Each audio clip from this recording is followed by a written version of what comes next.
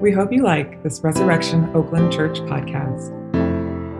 Unauthorized use of any part of this copyrighted material for redistribution or duplication is not permitted without prior consent from Resurrection Oakland Church. To learn more about our church and its charity and mission work in and around Oakland, California, please visit our website at www.resoakland.com.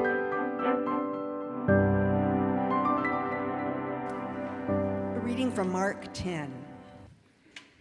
Then James and John, the sons of Zebedee, came to him. "Teacher," they said, "we want you to do for us whatever we ask." "What do you want me to do for you?" he asked. They replied, "Let one of us sit on your right hand and the other on your left in your glory." "You don't know what you're asking," Jesus said. "Can you drink the cup I drink or be baptized with the baptism I am baptized with?" "We can," they answered. Jesus said to them, "You will drink the cup I drink and be baptized with the baptism I am baptized with, but to sit on my right or left is not for me to give. These places belong to those for whom they have been prepared." When the 10 heard about this, they became indignant with James and John.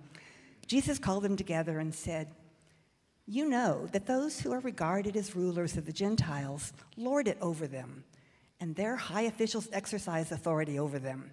Not so with you.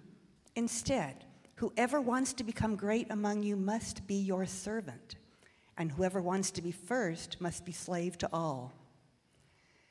For even the Son of Man did not come to be served, but to serve and to give his life as a ransom for many." This is the word of the Lord. Thanks be to God. Please take your seats.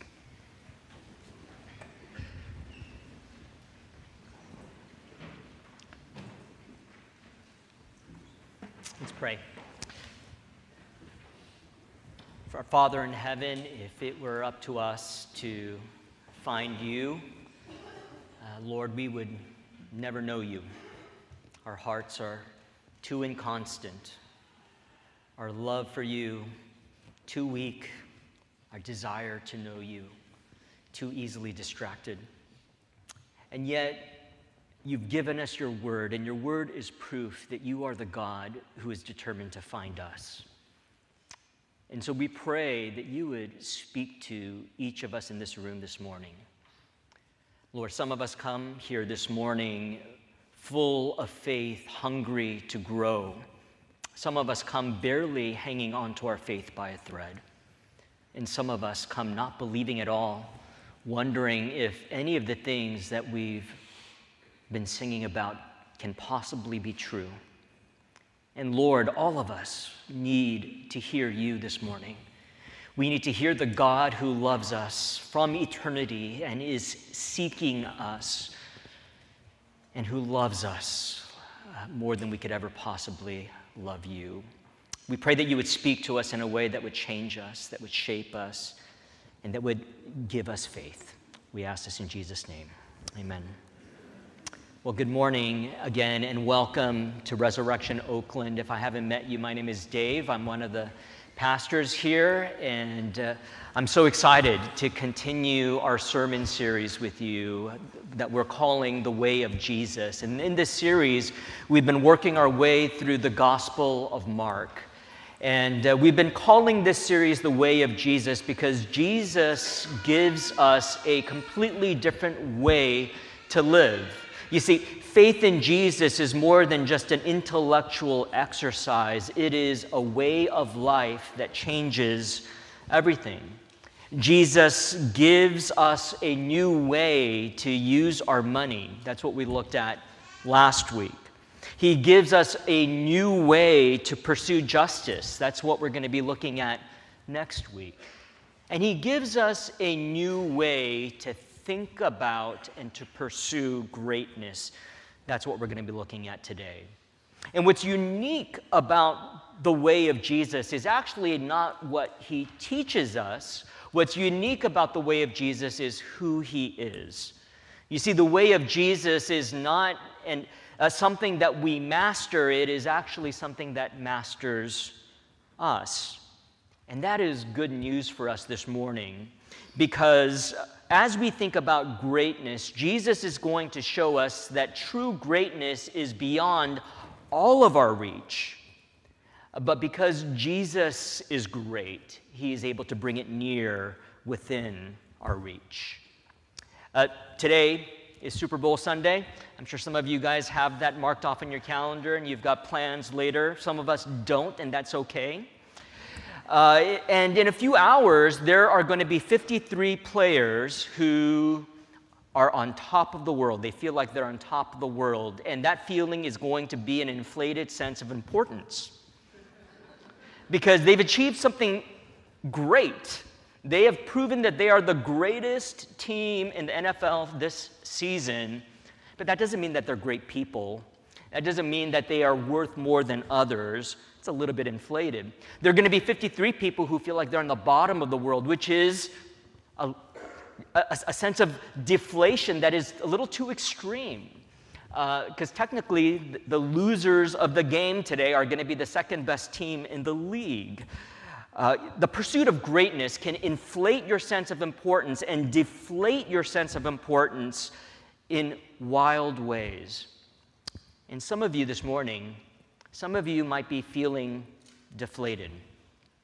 Maybe you come here to church this morning with broken dreams and dashed hopes. You thought your life would turn out differently, and it's not the way that you thought it would be. And you're struggling just to get by. The idea of greatness is the furthest thing from your mind this morning. All you want to do is to know how you're going to get through the day, get through the week, maybe get through the month. That's right. Some of you may be pushing yourself harder than you should to be great at what you care about. You are not very good at taking care of yourself, not very good at taking care of your relationships, but you sacrifice all of that to pursue a different kind of greatness. I'll never forget the time my wife told me, you know, if you have no time for me and the kids like you are doing right now, maybe all the important things that you think God wants you to do, he doesn't. Happy Valentine's Day, baby.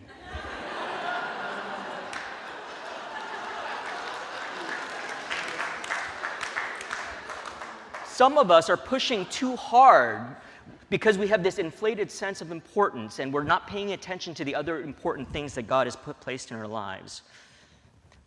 A lot of us have just settled for being ordinary. We aren't looking to do great things. We're looking for a great game to watch, a great movie, a great place to eat, a great place to visit, a great time, a great video game to play. We're deflated because greatness is beyond our reach. We're inflated because greatness is beyond our reach. We're bored because greatness is beyond our reach. And today, Jesus wants to show us a greatness that is simultaneously beyond us and yet near us. And we're going to learn how by looking at three things. We're going to look at how we misunderstand greatness. We're going to look at what Jesus teaches us about greatness. And we're going to look at how Jesus makes us great. So let's start with how we misunderstand greatness. Today's passage opens with a crazy request. James and John, who are brothers and two of Jesus' disciples, and also part of Jesus' inner circle, James, John, and Peter were Jesus' closest friends. James and John, they come to Jesus and they ask him to give them the position on his right and to his left when he enters into glory. This was the ancient Near Eastern way of saying, make us your chief of staff and your prime minister. They thought that Jesus would become the king of Israel, and they knew that when they happened, they had a shot at becoming a big deal, about being important. They had a shot at greatness. And what's really interesting, I don't know if you caught this in this passage, is that Jesus actually never rebukes them. He doesn't say, what in the world are you thinking? Who do you think you are? How do you dare to ask for these things? How do you dare think that you can be a big deal, that you can be great? He doesn't do that. He actually questions their understanding of greatness.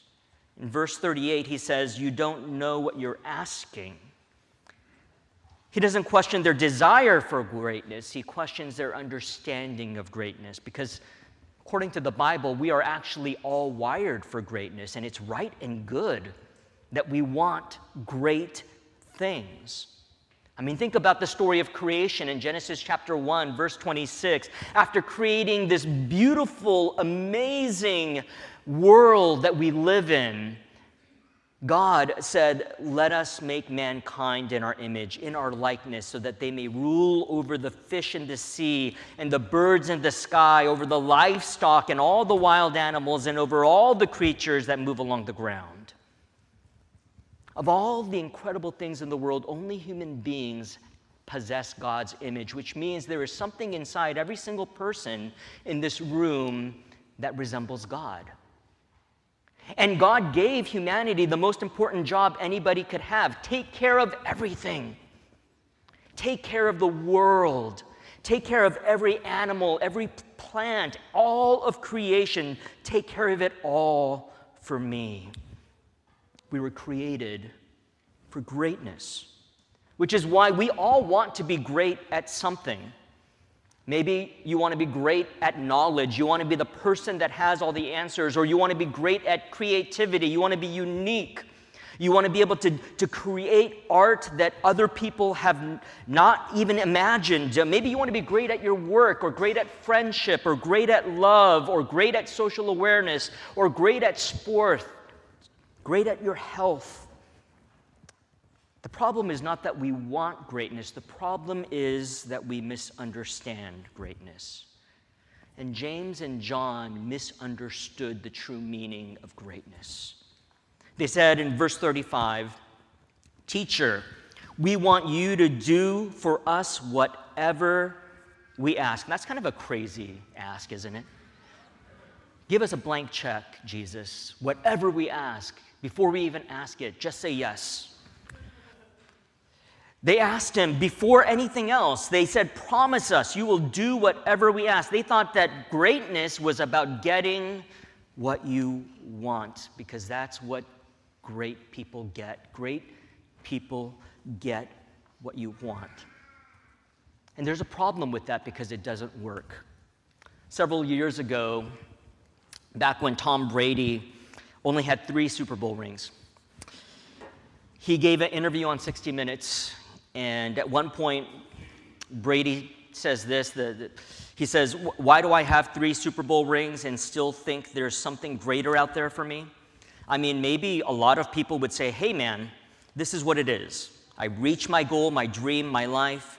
Me, I think, God, it's got to be more than this. I mean, this can't be what it's all cracked up to be. I mean, I've done it. I'm 27, and what else is there for me? What else is there for me? There's got to be more. You get everything that you want, and it doesn't stop your wanting."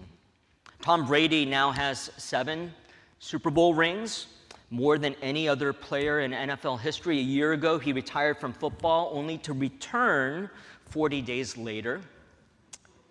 He retired again in less than 2 weeks, and yesterday there was an article in The Atlantic, and in it, his father says this. He says he's going to have a huge void in his life. The title of the article is "Tom Brady Enters the Void." Does that sound like greatness? It sounds like emptiness, doesn't it? So we all want to be great, but great at what? Great at what? Great at getting what you want? If that's all your life is about, getting what you want, it is going to leave you empty inside, because you will never stop wanting more. More Super Bowl rings, more compliments, more progress in your career, more money, more friends, more love, more affirmation from your children, more social change, more fitness, more health, more. But none of these things, of course, none of these things are bad things. They're good things, but they can't define who you are or satisfy you, and they can't make you great, because true greatness is not about getting what you want. It's easy for us to read this and really judge James and John. Like, what in the world were they thinking? But isn't this actually, like what they are experiencing here, isn't that what we all feel when God doesn't give us what we want? We ask God for good things, like, God, can you please heal me of this illness? Or can you please give me a job? Or can you please help me to forgive this person who has wronged me? We ask God for good things, but sometimes they don't come. And we ask ourselves, why doesn't God give us the things that we're asking for? Is he not powerful enough? Is he not loving enough? But could it be that God actually wants to teach us that there are greater things than even the good things that we want? This leads us to the second thing that we're going to look at this morning, what Jesus teaches us about greatness. Jesus teaches us a different kind of greatness. Take a look at verses 43 through 44. He says, "Whoever wants to be great among you must be your servant, and whoever wants to be first must be slave of all." Jesus is saying that greatness is not measured what you get from people, it's measured by what you give to people. Greatness is not about how people treat you, it's about how you treat people. Your greatness is actually not for you, your greatness is for others. And this is not the way that the world works. And that's why the other 10 disciples got really upset. Did you notice that in this passage? When they found out what James and John were up to, they all got upset. They found out that James and John were positioning themselves for greatness, and they thought, how dare they? Because they wanted a shot at those seats at Jesus' right and left. You see, when you think that greatness is a way to get what you want, it turns friends into competition. The pursuit of self-importance, the pursuit of getting the things that you want actually doesn't build community, it destroys community. And Jesus gives us a better way.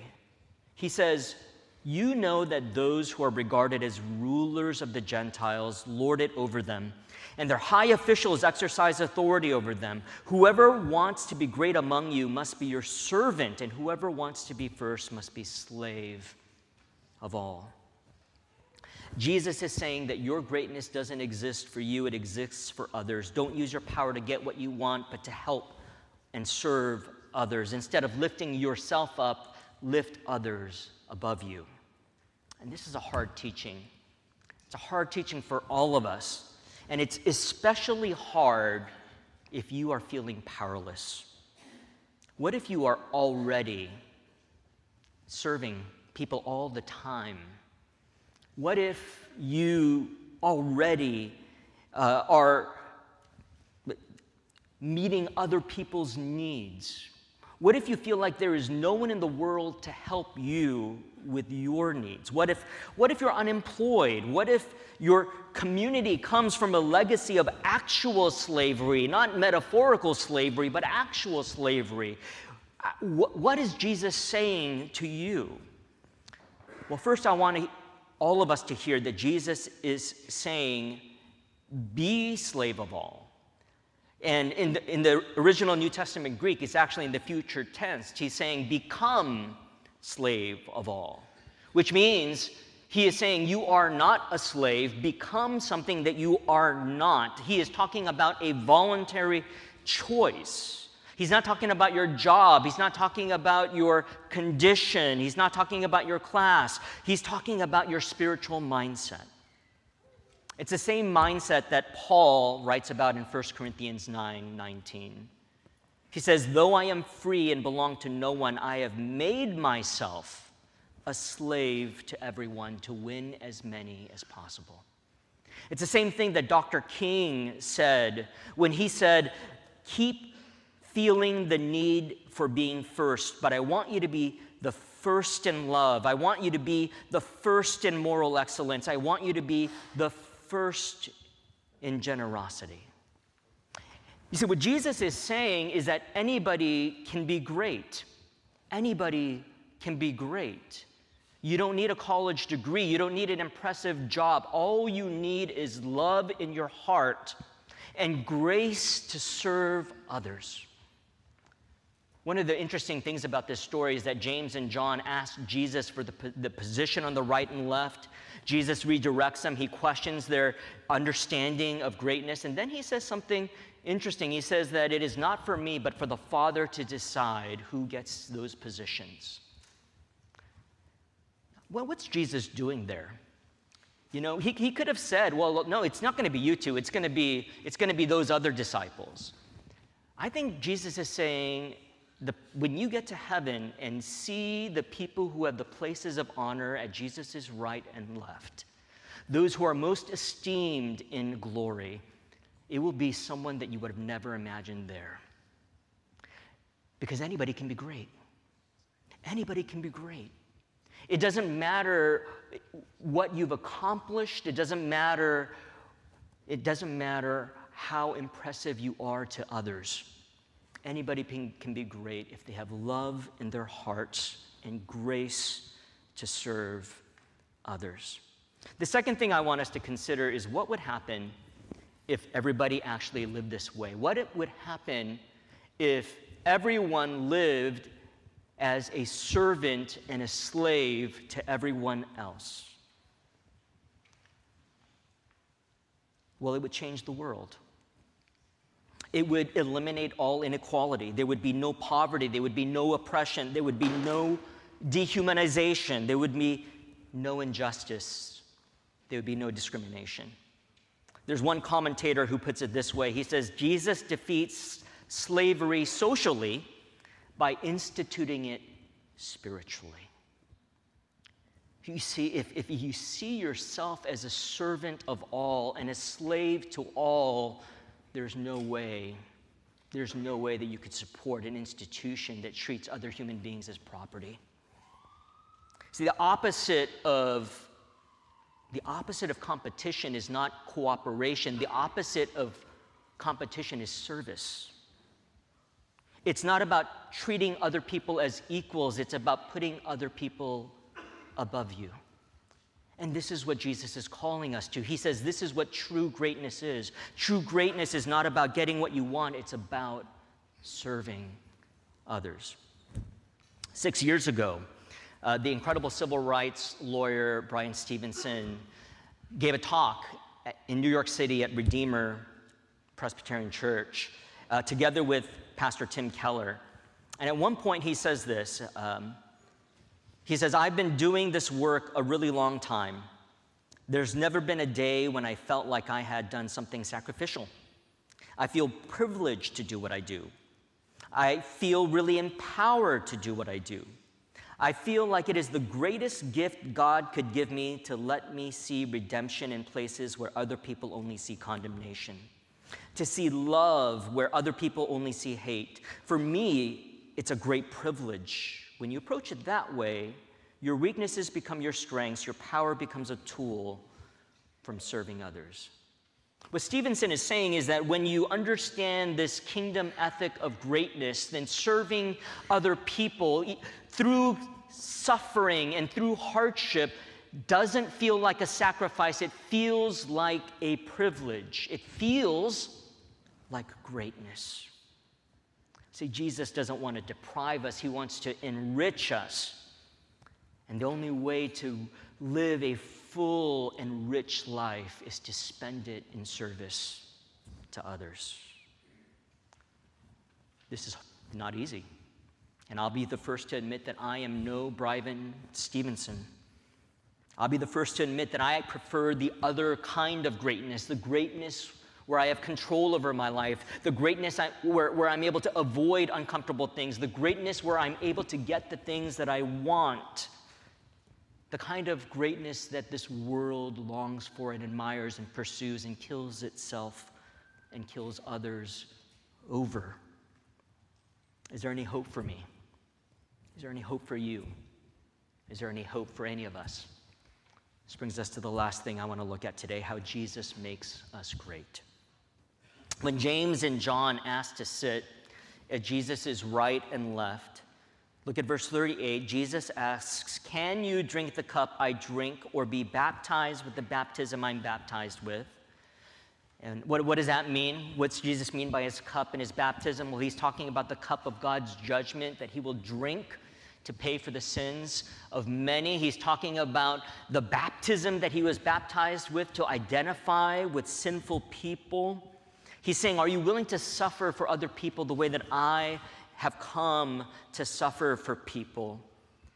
And James and John have no self-awareness. They listen to Jesus' question and they say, we can.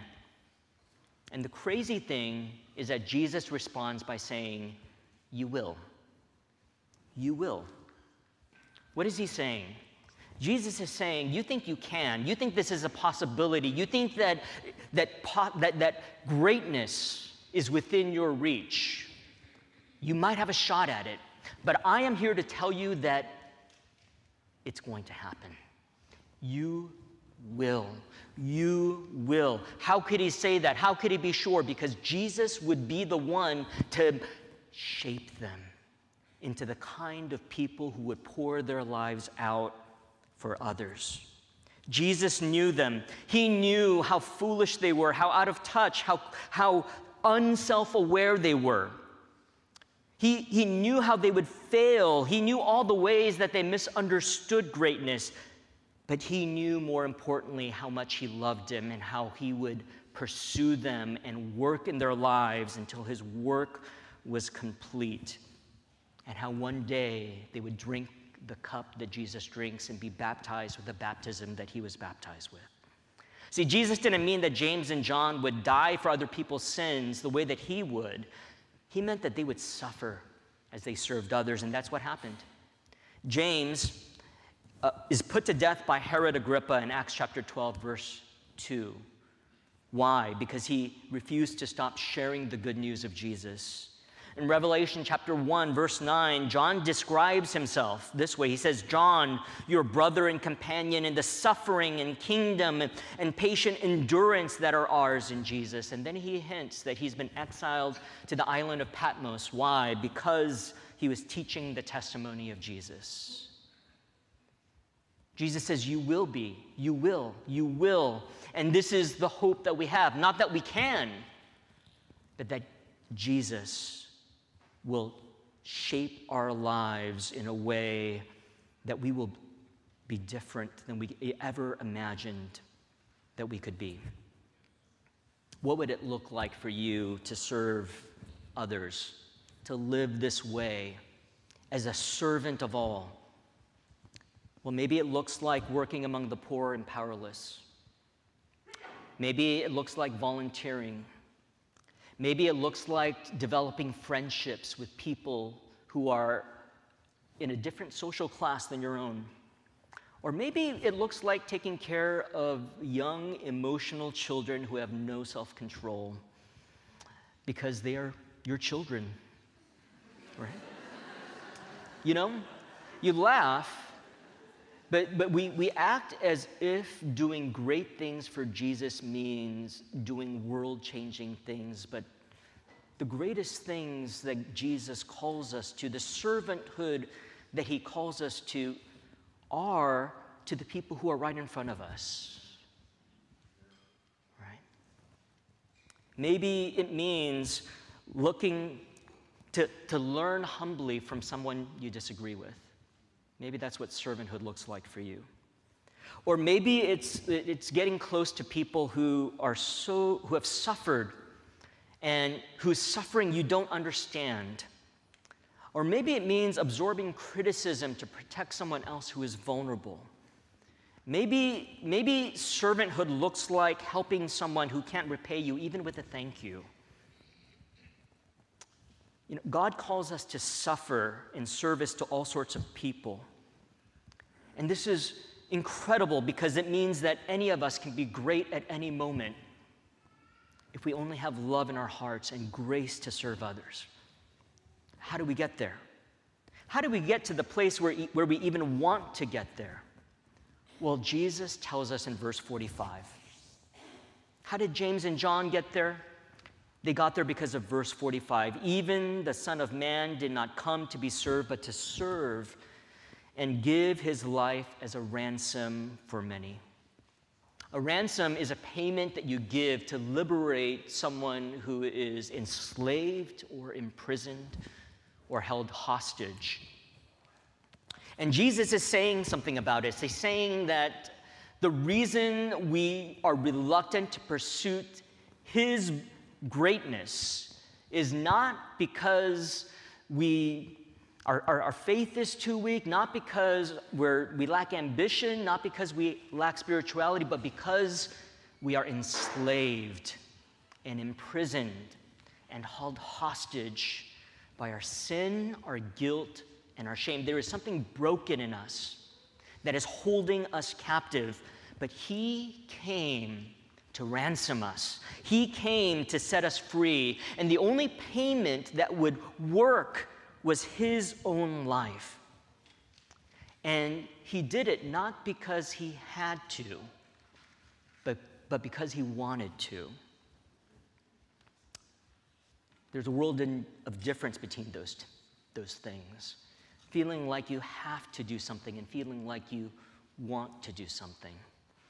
And Jesus says he wanted to ransom you. In 1990, Robertson McQuilkin stepped down as the president of Columbia Bible College and Seminary to care for his wife, who had been struggling for years from Alzheimer's. His friends and colleagues urged him to reconsider. They said, she doesn't know anything. What difference is it going to make? It's time to put her in a nursing home and move on with your life. No one understood his choice. People didn't understand. And a healthcare professional tried to talk him out of it. She told him there are only two reasons people keep a family member with Alzheimer's at home instead of a nursing facility. She said that it's either economic or it's guilt. And when McQuilkin asked, what about love? She said, we categorize that under guilt. In his resignation speech, McQuilkin said this. He said, it's not that I have to, it's that I get to. I love her very dearly. And you can tell it's not easy to talk about. She is a delight. And it's a great honor to care for such a wonderful person. I don't have to. I get to. That's what love says. And Hebrews 12 tells us that for the joy set before him, Jesus endured the cross, scorning its shame. When Jesus looks at you, he sees you in all your flaws, all your sin, all your captivity to your ego, to your brokenness, to your sin, to all your doubt.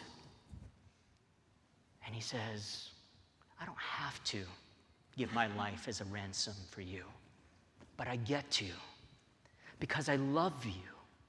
You are wonderful to me. You are a delight to me. And when you get that in your heart, when you see the greatness of Jesus' love for you, it cannot help but to change you. It will change the way that you think about greatness. It will change the way that you think about other people that Jesus loves, this world that Jesus loves, and it will inspire you to give yourself to it. And that's what this table proclaims to us. This table is a proclamation of Jesus' great redemptive love. The love that declares, I know it will cost my life to save you and to set you free. I don't have to do this, but I get to because I love you. On the night that the Lord Jesus was betrayed, he took bread, and after giving thanks, he broke it, and he said, this is my body for you. Eat of it in remembrance of me. In the same way, he took the cup, and he said, this is the cup of the new covenant in my blood, which is shed for many for the forgiveness of sins. And as often as you eat this bread and you drink this cup, you proclaim the Lord's death until he comes again. Let's pray. Our God and Father, we thank you that because of your great love for us, you sent your only begotten Son to ransom us, that you traded his life for ours, his righteousness for our sinfulness. And through his body broken and his blood shed, Lord, we thank you that we have forgiveness, that we have acceptance, that we have the assurance that you will use our imperfect service to accomplish your perfect will. And we pray, Lord, that as we eat this bread and drink this cup, Lord, that you would get this great love deep into our bones, into our soul in a way that changes us and transforms us and inspires us to seek the greatness of Jesus, the greatness of the cross, the greatness of service, the greatness of sacrifice. We ask this in Jesus' name. Amen.